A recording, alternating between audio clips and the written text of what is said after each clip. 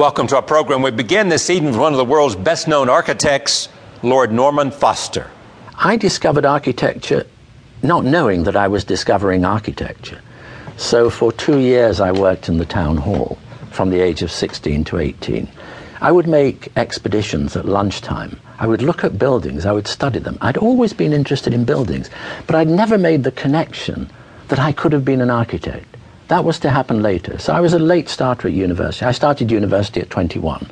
But at that point, I knew absolutely what I wanted to do. And we continue with the acknowledged master of design, Marc Newson. I think, the future's a little more sinister now than it was back then.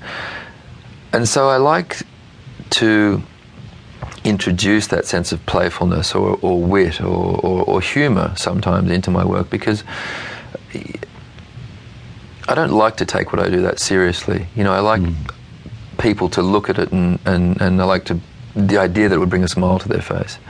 Foster and Newson, Architecture and Design. Next.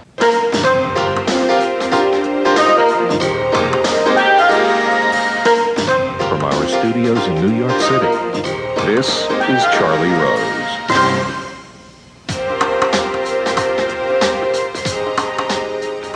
Lord Norman Foster is here. New Yorker architecture critic Paul Goldberg once called him the Mozart of modernism. He is founder and chairman of Foster & Partners, which has become a worldwide practice with project offices in more than 20 countries.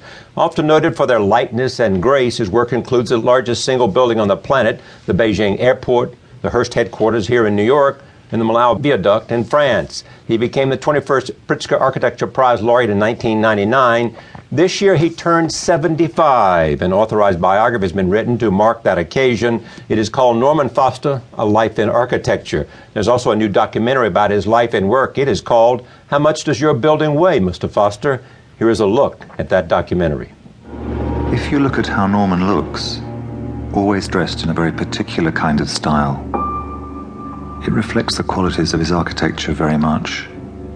It has that sense of doing things precisely, carefully, consideredly. But you could also say that there's something about his architecture which is hard to read. How do you understand a building which is a black glass, curved screen? You don't quite know what's going on inside. And maybe that's Norman also.